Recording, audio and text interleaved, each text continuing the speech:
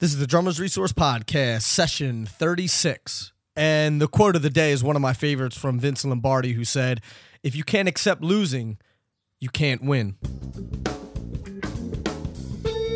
You're listening to the Drummers Resource Podcast, home of in-depth interviews with the world's greatest drummers and industry professionals. Information, education, and motivation for drumming and beyond.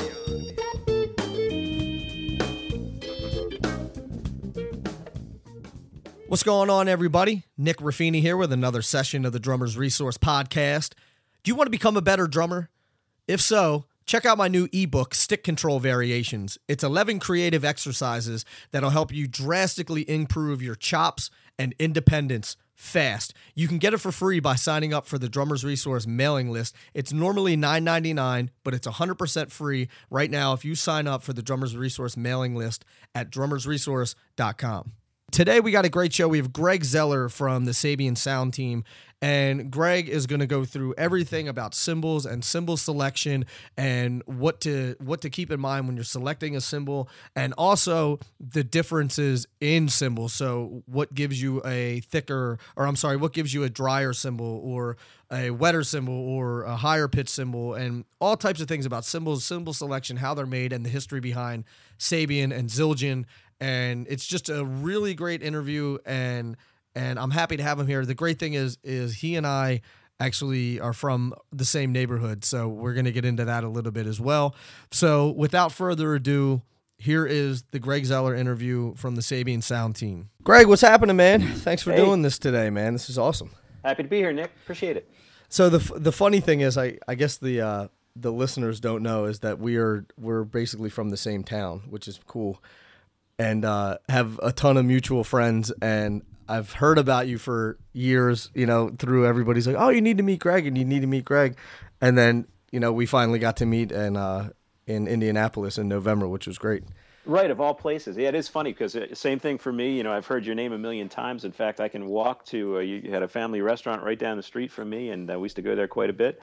But yeah, it's funny how we finally caught up, and I'm glad we did. It's one thing about this industry that's remarkable to me is that, it's pretty small in the scheme of things. So it's nice to have friends, even ones that you hadn't met before. Right. Yeah, it's awesome. It's like you said, it's funny how small of a world it is, and that you and I have been doing this for. Because I'm like, wait a minute, he lives in the same. I'm like, how do I not know this guy? I'm like, right. I don't think he, I'm like, I don't think he works for Sabian. I think he's lying to you. I'm like, I would know who he is. Right, exactly. So cool though, man. I'm definitely glad we got to connect. Same here. So how did you get into this crazy music business? I always like to get the backstory of how people got into, because you play as well. So, I know, so how did you get into that and then get into working with all these companies? Well, I think my story is pretty common for people that end up doing what I do. But first and foremost, I wanted to play the drums in the worst way, and I, like many kids, begged and pleaded my parents for a drum or a drum set or even a drum pad back in the day. And actually started out, the very first instrument that I played, believe it or not, was banjo, 5-string banjo, and that was in 5th grade. I started taking lessons on the banjo, and as I look back on it, I think that the reason I ended up with the banjo was because it was the only thing I could find that had a drum head on it that wasn't a drum that they would let me get. Right. So I started playing banjo, and then started taking drum lessons too. Finally, they got me a snare drum, and just progressed from there. And just always had a passion for drumming and music, and played all through school, junior high school and high school, both marching, concert, all that kind of stuff. And then when I got out of school, wanted to be a rock star like everybody else, So I was playing in bands, and I was very fortunate that I got to do a lot of cool things. But, it's difficult to make a living as playing music, even for a lot of the people that, most people would perceive as being successful, quote unquote. It's a challenging way to make a lifestyle. And so I started working in a local music store in Westchester called Taylor's Music. Yeah, man. That's where I bought my first drum set. Nice. Maybe I might even have sold it to you. Who knows? You know who sold it to me? Mike Lynch. Did you work with Mike? I did. Yeah. Absolutely. That's funny. Mike Lynch sold it to me. I'll never forget. Yeah. That's awesome. And I always tell the story. My brother was cool enough I was like 16, and he co-signed a loan for me to get it. Nice. Yeah. That's awesome. Well, I started actually at Taylor's as a teacher. So I was teaching drum lessons, private lessons, and one thing led to another. Then I started getting some hours on the sales floor, and that taught me a lot about salesmanship and how to work with customers. But it also taught me a lot about the rest of the gear. I mean, as a musician, I think most musicians, regardless of what their primary instrument is, you have an interest in all of it, and you pick up. My brother was a guitar player, for example, so he and I played in bands together when we were young, and I would watch him play guitar, and I would grab his guitar once in a while, so I could play enough that I could demo guitars, for Hmm. example, at the store. And I actually played bass in stage band in junior high school for a while, and so it taught me a lot about the business, from the ground up. Because one of the things that's important uh, when you do something like I do is you need to understand what a retailer's life is like. Because if you don't, it's hard to make proper suggestions to them on how to either better manage their inventory, or what product they should stock, or how they can improve sales on any given product.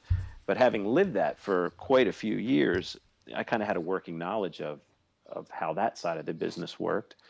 And as I did that, I continued to play, and again, luckily fell into some situations that allowed me to leave the store for a while. I actually had about 2 years where I played full time. I was working at Disney for about a year. I did about a year on a cruise ship for Royal Caribbean. So they were really cool experiences, and I got to say that I actually made a living playing drums. But you know, uh, then I got married, and you kind of change direction, and you fall into family becomes more important, and that elusive quote unquote real job starts to become more important too, because you've got other responsibilities now. Right. And I actually contacted a good friend of mine who was our Hoshino rep for many years when I worked at Taylor's Music Store, and I kind of hit him up, and I just said, hey, I think I'm looking to settle down, if you will, and if you hear of any jobs in the industry, keep me in mind.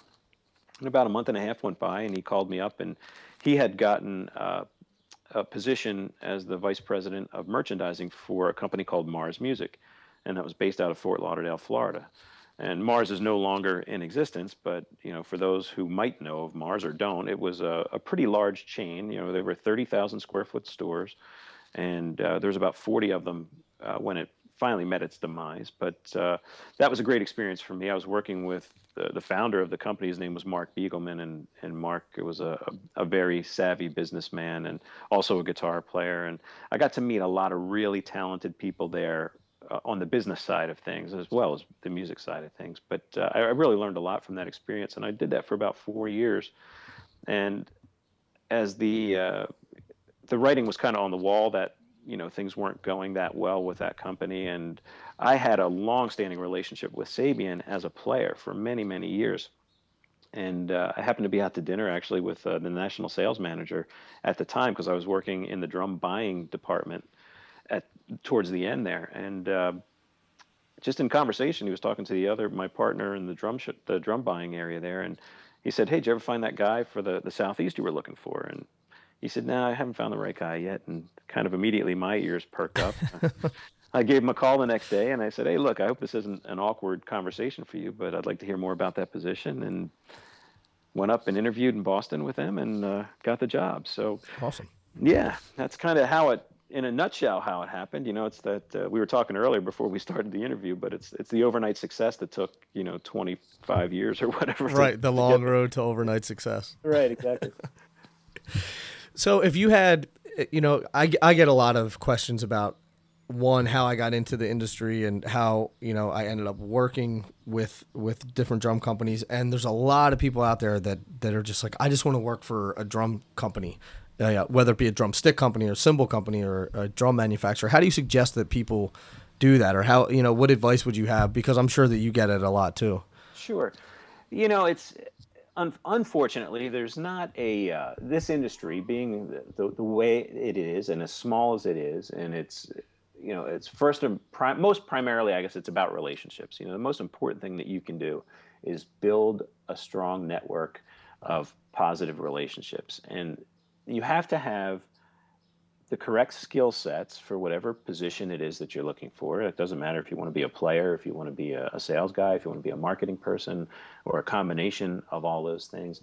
You obviously you need to have the skills to do whatever that job is. The challenge is that because the industry is relatively small and it's pretty tight knit, you can't go to a newspaper or to a website often and just look for job openings, because they're usually pretty rarely are they posted. It's usually you hear of something from somebody else. Hey, did you hear that so and so is looking for a job? Or hey, I've got this open gig over here you might be good for. So I guess there's no easy way to get into the industry. It's a lot like playing, in the sense that you have to just have a passion for it, because it's difficult to create a plan that will get you where you want to be. One of the best pieces of advice that I got in my younger days, I studied a lot with Dom Famularo. Mm-hmm. And one of Dom's favorite lines, I guess, if you will, was he goes, "You have to enjoy the journey." Because the reality is, when I started playing drums when I was 12 or whatever it was, my goal was not to be a part of the Sabian Sound Team, because Sabian Sound Team didn't exist. And in fact, Sabian didn't even exist when I started playing drums. And, right. I wanted to be a drummer. Now, I'm very, very happy where I am, and I couldn't have planned it any better the way things went. But, you have to enjoy the ride, because you don't know where you're going to end up. Right. So the key is really you have to have a passion for it. You have to develop the skills. Business sense is really important. Study business, learn how it works, learn the products. You need to have strong knowledge about what it is that you're interested in.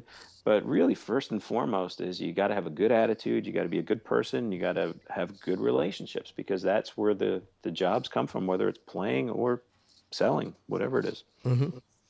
I totally agree with that. The world revolves around relationships, and people are more likely to suggest their friends or people that they know rather than just somebody off the street, and a lot of people are like, "Hey man, can you recommend me for this?" I was talking to Russ Miller, and he was saying that people are like, "Hey, can you put me on a movie date?" And he's like, right. "Have you ever done one before? I've never even seen you play, of course right, exactly. I can't do that." But, maybe if it was his best friend that he knows can handle the gig, might be it'd be a totally different story.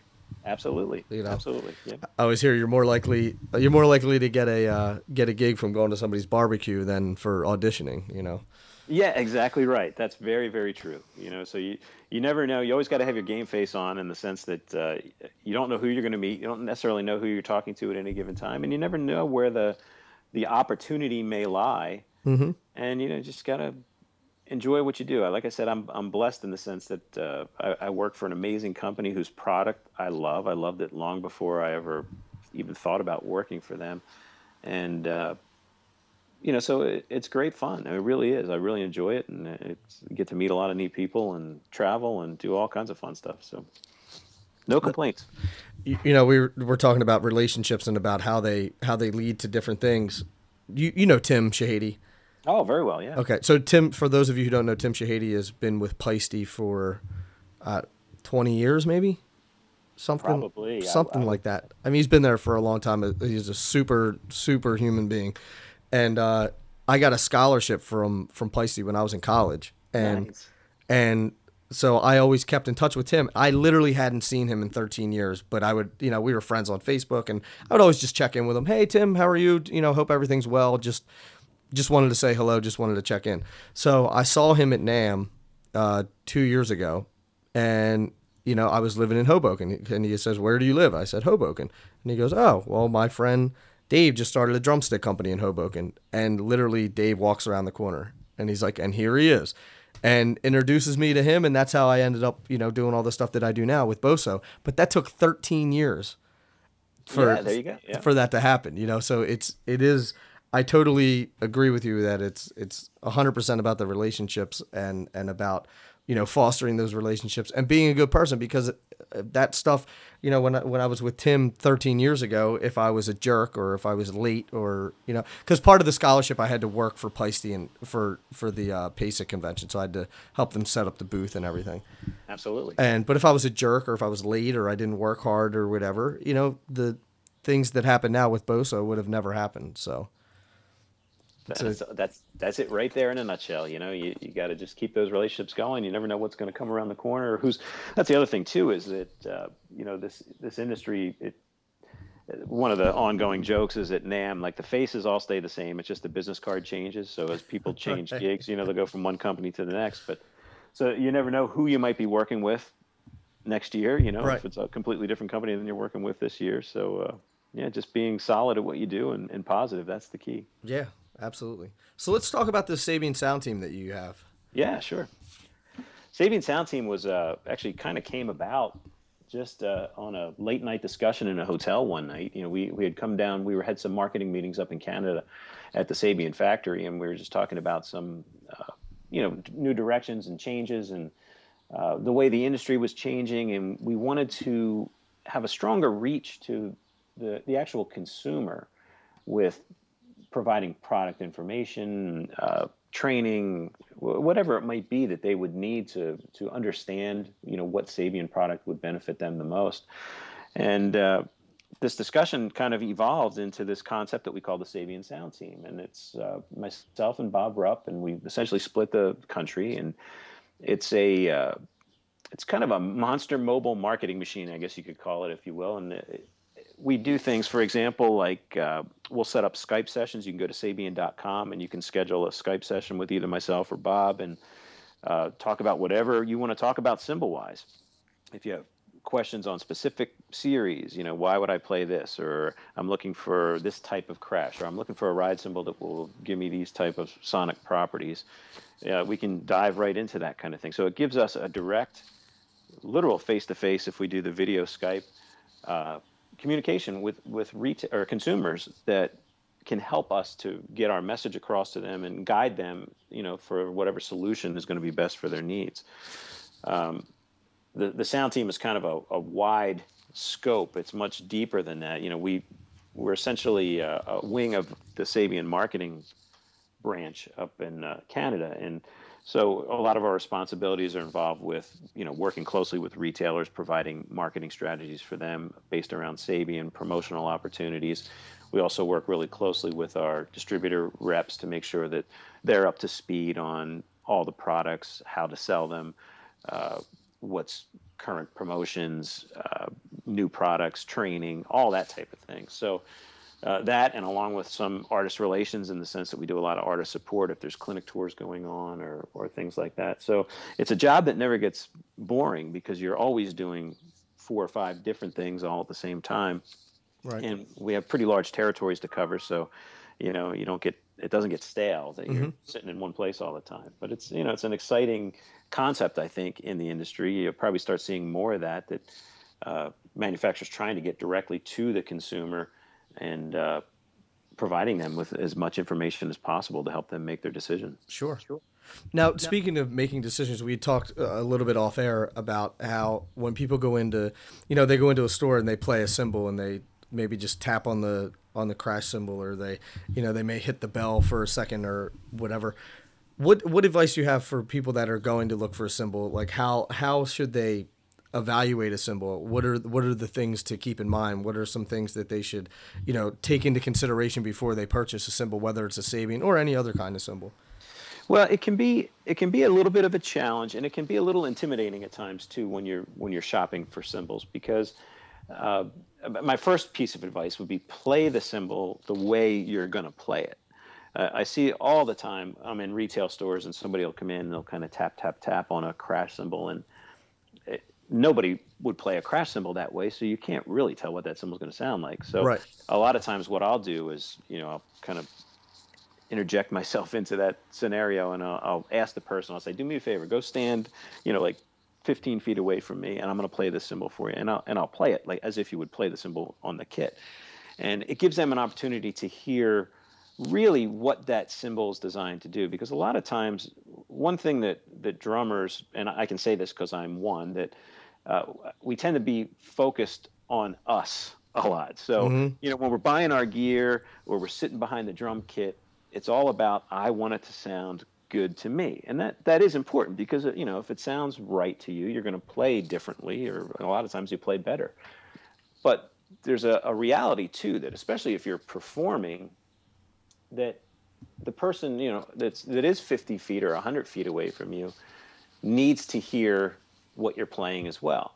So if you get too caught up in it's all about me, and you're not playing in a situation where you're mic'd with overheads and things like that, you got to take into consideration what the objective is for any given cymbal. So if you're playing paper thin crashes in a heavy metal band just because they feel good and they sound really good to you behind the kit, but you have no mics, and you got 3 guitar players with 412 stacks on either side, those cymbals aren't going to get heard, and they're likely going to get broken because you're going to overplay them.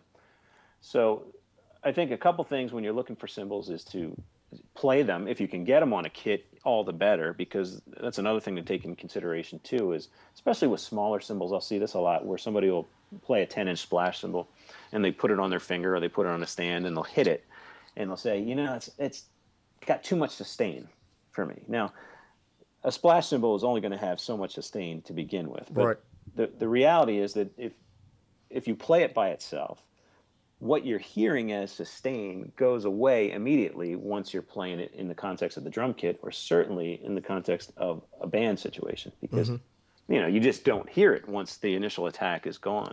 And the reality is that you have to have some sustain in order for that cymbal to be heard. So trying cymbals in as close of a real world scenario as you would be using those cymbals would be ideal. Of course, when you're in a music store, that some of them have glass cymbal rooms, which might not be great for the way the cymbal's actually going to sound. And of course, as a drummer, that's one of the biggest challenges we all face. You play one room one night and your kit sounds unbelievable, and you don't do a thing to it, and you go to a different room the next night and the kit sounds awful. Yeah. Because you might have a mirror behind you, or who knows, but so just play them the best that you can. I mean, as realistically as you can. And then, of course, from there, the sky's the limit as to what to choose, because there's so many different sounds, and it really becomes a personal preference as to what makes you feel good when you're playing.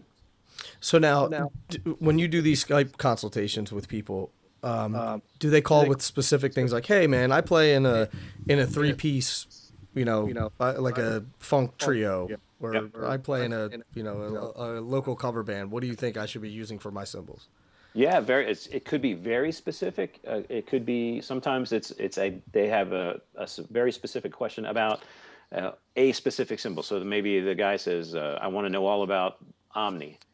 And, the conversation starts there. Usually it'll morph into something deeper than that, but it could be a scenario like you laid out. I play in a heavy metal band, I play in a punk band, I play in a jazz trio, whatever, and I'm looking for a cymbal that will provide this type of result. And then we start going down the path of what directions could get them there. That's interesting. Yeah, it's a lot of fun. It's a fun opportunity to be able to talk to the person that's going to be using it and help guide them in their product selection. So it is fun. Sure. What do you think the biggest mistakes that people make with selecting cymbals? Probably it would be falling into the category of not thinking about the audience aspect of what you're playing. So making sure that the cymbal is appropriate for either the way you play or the type of music that you play, so that cymbal can be heard and do what it's supposed to do. I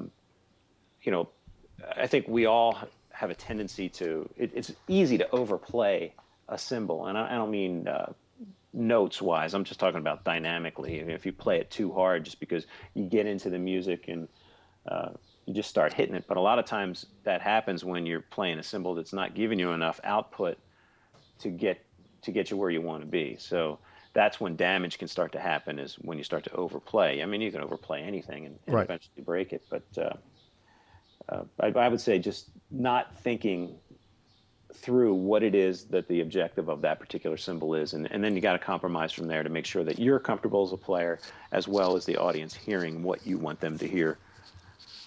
Sure. Yeah, it's funny because, you can go out and you'll see bands playing, and if I don't know about everybody else, but for me, if the cymbals sound bad, it ruins my night. Yeah. Well, it does, and it's feel too. I mean, there's certain cymbals don't feel good to me when you hit them. You know, obviously heavier cymbals. If you're a heavier player and using big sticks, it takes a lot to get that metal going. But you know, I think feel is equally important as sound. But you're right. You know, and the thing with the industry, drumming has changed really since, you know, my younger days. Because when I was young, just getting started playing, the drum kit was the primary investment, Mm-hmm. and that's more what kind of, you know, like snare drums in particular, helped establish, you know, your personality, your sound behind the drum kit. Because, you know, back then there wasn't the myriad of cymbal companies that we have now, and there's certainly even the companies that existed didn't have the breadth of assortment that's available now as far as sounds. So it was more the drums. But now with, you know, as manufacturing has improved, the price of drum sets continues to come down while the quality goes up. But with cymbals, it's a little different because so much of it is based on raw material costs, and copper in particular, it just keeps going up and up and up in price. And it's the prices haven't come down like they have on drum sets. The quality has improved in the sense that there's more variety and there's more consistency, and there's certainly more sound options and things like that. But the reality is now for most drummers that it's the cymbals that kind of create their personality behind the drum kit, and it's also becoming the primary investment for drummers now. Because, you know, we all get in our moods where you want a different color drum kit or you want to try a different drum kit, but usually the cymbals will stay with you, at least certain ones. You know, if you find that ride cymbal or hi-hats or whatever, you usually keep those for quite a long time. So Sure. Yeah, it's amazing, you know, when you start to look at if you want to change your cymbals, or you know, I know in years past I've gotten a different gig, you know, and I'm like, well, these cymbals aren't going to work for this gig, so I have to go out and reinvest in some new cymbals. And that's the best way of saying it, is reinvest, because it's a lot of money to go out and, you know, buy a whole set of cymbals for your kit. And you don't want to make the wrong decisions while you're doing it, because you're just going to be wasting money on, you know, things that you shouldn't have bought. You know?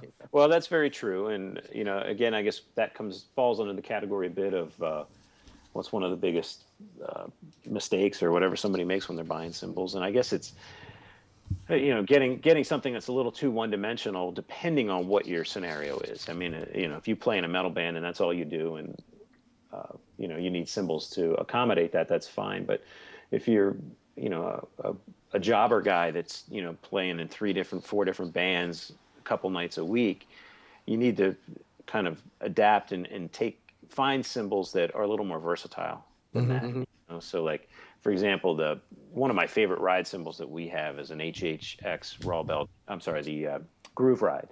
And the stock Groove Ride is 21 inches in the catalog, but I've got a 22 version on my kit. I'm looking at it right now, as a matter of fact. And that cymbal, to me, is it's really versatile, because you can get out of it essentially whatever you want to get out of it. It's, if you play tip on the bow, and if you're doing a light jazz gig, it's got enough cushion underneath and enough warmth and body that it works in that situation. If you're playing a little more aggressively with the shoulder of the stick and you're kind of doing that wash ride scenario, the cymbal opens up really nicely and you can even crash it.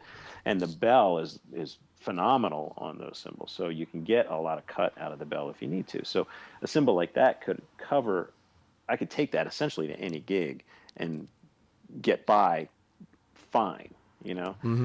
So thinking that way too, as you put your cymbal sets together, depending on what you play, it gives you a little more flexibility that you can do other gigs more easily without having to buy additional cymbals. I got you. So now, if you want a drier ride, or say any drier cymbal, do you want a thinner cymbal or do you want a thicker cymbal?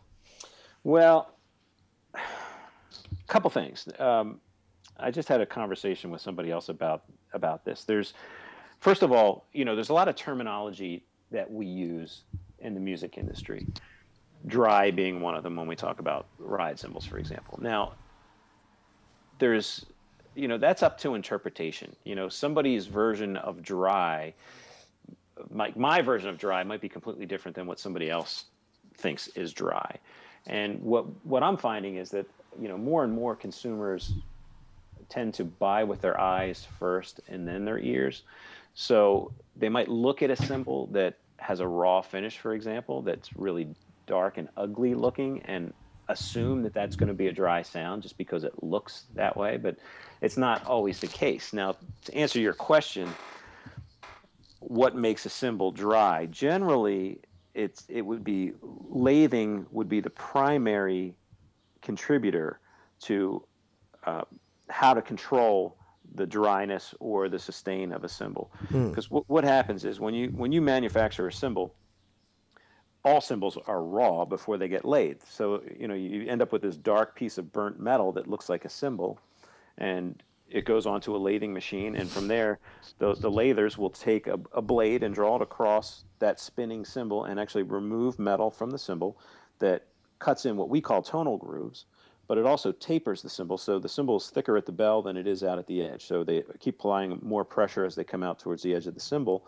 so it thins it out, but it also cuts in these tonal grooves. And if any of you guys out there have played the Omni or have heard the Omni cymbal, that's one of the best illustrations I can give you as to what lathing does to a cymbal. Because if you play that cymbal in the bell out to the mid bow where it's raw, it's very articulate, it's all stick definition, and it's a pingy-ish ride, if you will. Mm-hmm. But as you start to play out further on the bow and you get into that lathe section, that cymbal immediately opens up, and even the 22 sounds more like a 16-inch thin crash when you play it on the outside, because the lathing allows that cymbal to open up. So depending on how aggressively, or more importantly, I guess, how little you lathe it, the cymbal will tend to be drier. Now, hammering impacts that as well. The more hammering you do to a cymbal will tend to dry it out. A lot of times what happens there is as you hammer the cymbal, primarily you hammer it for shape. The byproduct is obviously where the hammer peen hits the cymbal, it's compressing the metal where the hammer hits it. That metal becomes more dense, and the sound vibrations can accelerate through that dense metal, and they decelerate through the non-compressed metal. And depending on where you position the hammer marks, how many of them, how large they are, how deep they are, all contribute to the sonic properties of that cymbal. So that's how, essentially we make two types of cymbals, B8 sheet cymbals, and B20 is everything else. So everything from XS20 all the way up through Artisan starts the exact same way with the exact same material. And what makes these cymbals sounds different are the way they're hammered, the way they're shaped, the way they're lathed, diameter, weight. All these things contribute to the end result, and that's how we can get so many different sounds out of the same metal. I never knew. Well, I knew some of that, but there was a lot of it that I didn't know, especially with the hammering and the acceleration and deacceleration of sound. Well, you can think about it like with hand-hammered cymbals, for example. We're the only major manufacturer that still hand-hammers cymbals, and we don't do that just to say that we hand-hammered cymbals. Everything that we do in our manufacturing process is done to produce the sound that we're trying to produce. So what hand hammering does is it allows us to create a cymbal with the lowest possible profile that you could have. So if you took any cymbal and you held it up and just looked at the cross section of it in front of you, so you're kind of looking at the side view of the cymbal, the higher the bow radius is, like the more bend there is in that bow, the higher the pitch of that cymbal will be. Of course, weight, if it's a thicker cymbal, it's going to be higher in pitch. Diameter, if it's smaller diameter, it'll be higher in pitch, but then if you go thinner, that lowers the pitch. And so you start to mix and match all these different elements of the structure of the cymbal, and it creates these different sounds. But you get to the hammer marks again. If you can envision taking just one pebble and throwing it into a completely still pond, you get this really nice radiating ring that comes out from where the pebble went into the pond. If you took a handful of those pebbles and threw them into that pond, each one creates its own wave, and those waves start to collide. And that's what happens with a cymbal. As you position these hammer marks in various places, the sound kind of starts to pinball around, and it starts to collide. And that's why a hand-hammered cymbal is lower in pitch, because it's got a very flat profile, but it's also very complex sounding because it's got all of these hammer marks that are sending vibrations in various directions throughout the cymbal. I'm over here taking notes. I'm like, well, because like you said, there's so many different options and so many different variations, and one small thing can really change the characteristic of a symbol. So, is there a way to sort of start to narrow down your choices? You know, it's such an for me anyway. It's always been, you know, now I know what I like, and I know what sounds I'm looking for and stuff. But when I was younger, I would walk in, I'd see 85 different symbols, and I'm like, I don't know, I don't even know where to start. I don't know what to choose. I don't know what I'm looking for. I don't know what sounds good. I don't know, you know. So how do you suggest people kind of start to narrow down their choices? Well, I try to break everything down to primarily what I call our four main food groups. So, Sabian's got a lot of series now, but as far as cast symbols go, and cast are the B20 bronze, which is 80% copper, 20% tin. It's the alloy that most professional symbols are made out of, not all, but most. We have four primary categories: AA, AAX, HH, HHX. If you just look at those four product categories, anything with an AA, whether it has an X or not, generally will be brighter than anything with an HH, whether it has an X or not. Now, of course, these are guidelines, and there's going to be brighter HHX symbols than some AAX symbols, but just as a way to try to get your head wrapped around why we have all these different symbols, just think of anything with an AA generally being brighter than anything with an HH. And then when you go break those categories down, AA and AAX, the first two series of symbols that Sabian produced were AA and HH. HH stands for hand hammered, and we just talked about that a little bit. AA stands for automated anvil, and that means it's a machine hammering. And I would assume, I probably shouldn't do this, but probably most of your listeners know some of the history of Sabian, but if they don't, essentially Avitas Zildjian had two brothers that grew up, or two sons, I'm sorry, that grew up working in the Zildjian family business. And when the father passed away, the brothers split. Armin Zildjian kept Zildjian Company in Massachusetts, and Bob Zildjian took over what was then called ASCO, Avitas Zildjian Company, that was built in 1967 up in Meductic, New Brunswick, Canada, as an outlet to be able to export out of North America Zildjian product without paying the tariffs that they had to pay coming out of the U.S. So in 1972, there's a gentleman by the name of Kerepi Zilkan, and Kerepi is spelled with a K. And Kerepi is from Istanbul, Turkey, and Kerepi is the K of K Zildjian. He's the hand hammering guru that, if you go back through the Zildjian history, there's a lot of family turmoil and strife. Oh, and, I know. Political, I mean, it's a crazy, convoluted story, but, K Zildjian and A Zildjian were actually separate companies. And in 72, Zildjian Company was going to bring Kerepi over to Massachusetts, but U.S. immigration wouldn't let him in. So they decided to send him up to Meductic, New Brunswick. So in 72, he went up there and he trained everybody how to do all the hand hammering of symbols. So the vast majority of all the K Zildjian production from 72 to 81 came out of Canada. And there's a lot of people talk about these Canadian Ks that were really popular. So when the brothers split and Bob took over ASCO, Kerepi stayed. Everybody he trained how to do hand hammering stayed, and a number of other key Zildjian employees that were up there also stayed. So we inherited a lot of the good that they had established, and that's why hand hammering was so important for us. And it allows us to be able to Nort Hargrove, who's our VP really of production up there. We talk about this a lot, and he said it's really important not to lose the ability to completely make a symbol by hand, because once you lose that, it's really difficult to get it back. Sure. It's like your grandmother's chicken soup recipe or whatever. Right. If that paper gets lost and you don't know what that little secret bit of mojo was that she put in there, then you're not going to be able to make that soup again. So because we've maintained a lot of that old school style of symbol manufacturing, it's enabled us to be the most innovative symbol company in the marketplace, because we can create. We don't have to rely on morphing something that exists into something else. We can start from scratch and come up with completely new sounds. And that's how we end up with all these different crazy sounds, whether they're ozones or sprimbles or aero crashes or you name it, omnis, things like that, because these guys understand fully, what each component of the cymbal contributes to the overall sound. Mark Love is kind of the genius in that regard, because we do a lot of custom shop cymbals, and we'll do that for anybody. People will call up, and whether it's an artist or just a customer, and they'll say, I'm really looking for this type of sound, and they try to articulate it the best that they can. And Mark's got a knack for being able to either find it, or if he can't find it, he'll make it.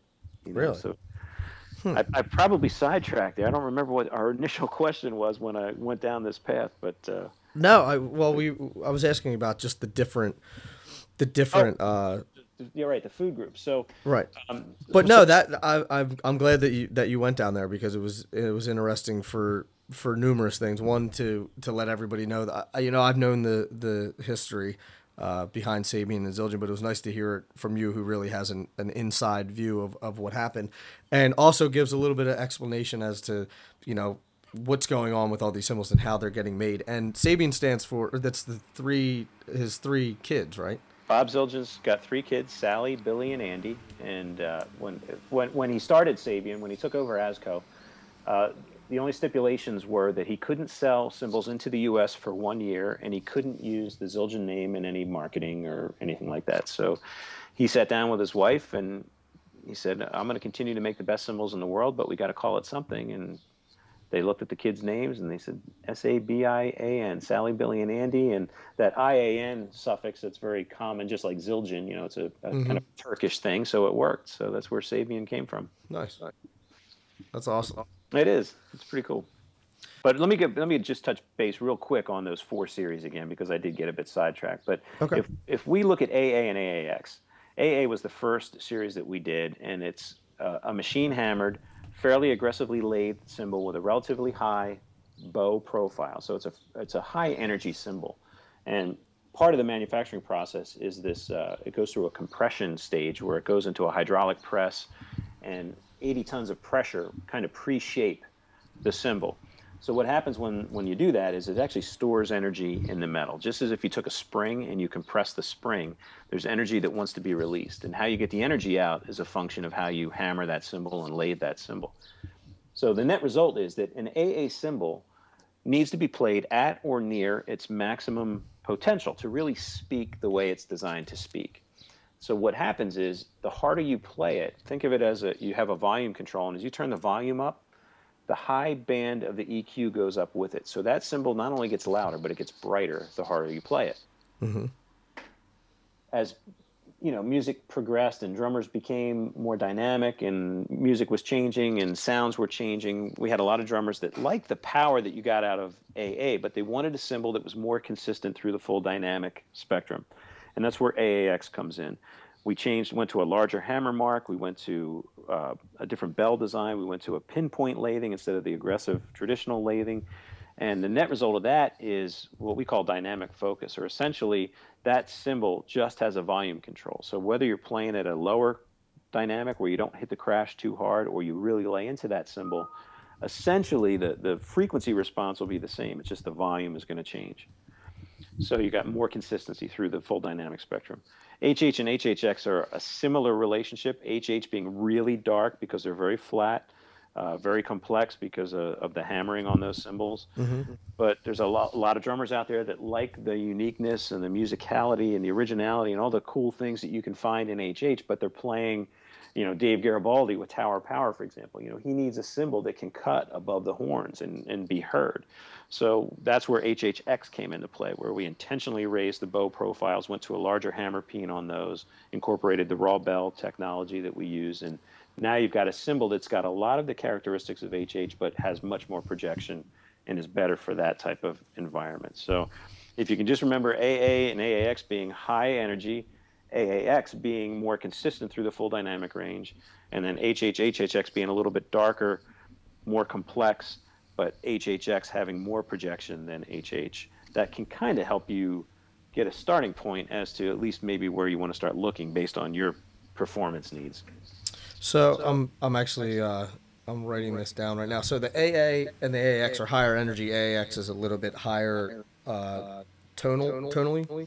Well, AAX is more consistent frequency response through the full dynamic spectrum. Okay. Okay, so easiest way I can, try to make you visualize it is, AAX just has a volume control. So whether you're playing it soft or you're playing it loud, nothing changes on the EQ part of that. Mm-hmm. With AA, the harder you play it, as you turn that volume up, kind of those higher bands of the EQ spectrum go up with it a little bit. So you get more and more highs out of the cymbal the harder you play it. Okay. And then the HH and HX, I'm just trying to make short notes here. Yep. And then so that's a darker. Both will be darker than AA and AAX generally. HH being very dark and complex. A lot of jazz drummers gravitate towards HH because jazz drummers tend to like to have their cymbals blend into the rest of the music as opposed to cut above it. It becomes kind of part of what's going on. Whereas HHX has a lot of the unique characteristics of HH, but it's designed to project better. So if you're playing in a more dynamic situation and you need cymbals to cut, that's where HHX comes in. And of course, there's a million subcategories when you get into things like evolution and legacy and all the various sub-series within any given category. The sky's the limit on finding the sound that you're looking for. Right. Well, cool, man. That's a lot more information than I ever knew about cymbals. So, and I'm sure that the listeners got a ton of information as well, man.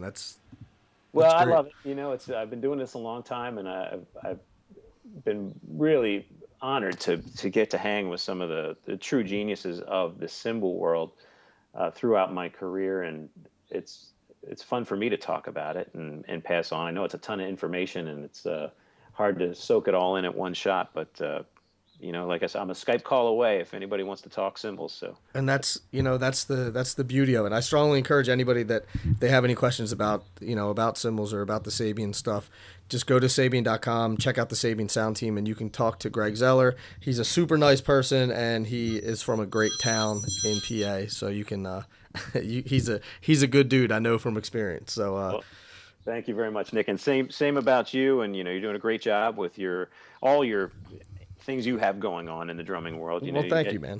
Your hand in everything, and hope your listeners appreciate it, and I certainly do. So, good thank work you. Out there. I appreciate it, and thank you again for doing this, man. I really do appreciate it, and I know that everybody else does. So, sounds great, man. All Anytime. Right. I'll be talking to you soon, Greg. Thanks so much. Thanks all. All right, see you. So I now officially know way more than cymbals than I ever had before, and I hope you all got a lot out of that as well. Be sure to check out Greg at Sabian.com if you want to ask him some questions about cymbals. And check us out, drummersresource.com, facebook.com/drummersresource. We're also on Instagram at drummersresource and on Twitter at drummersrsource. And if you want to grab that ebook, Stick Control Variations, you can get it for free at drummersresource.com just by signing up for the mailing list. It's normally $9.99 for free right now if you sign up for the Drummers Resource mailing list. Stick Control Variations, 11 creative exercises to improve your chops and independence fast. And until next week, we have Lil Jon Roberts on the next interview on Monday the 12th. And until then, keep drumming. Thank you so much for listening, and I'll be talking to you soon. Peace.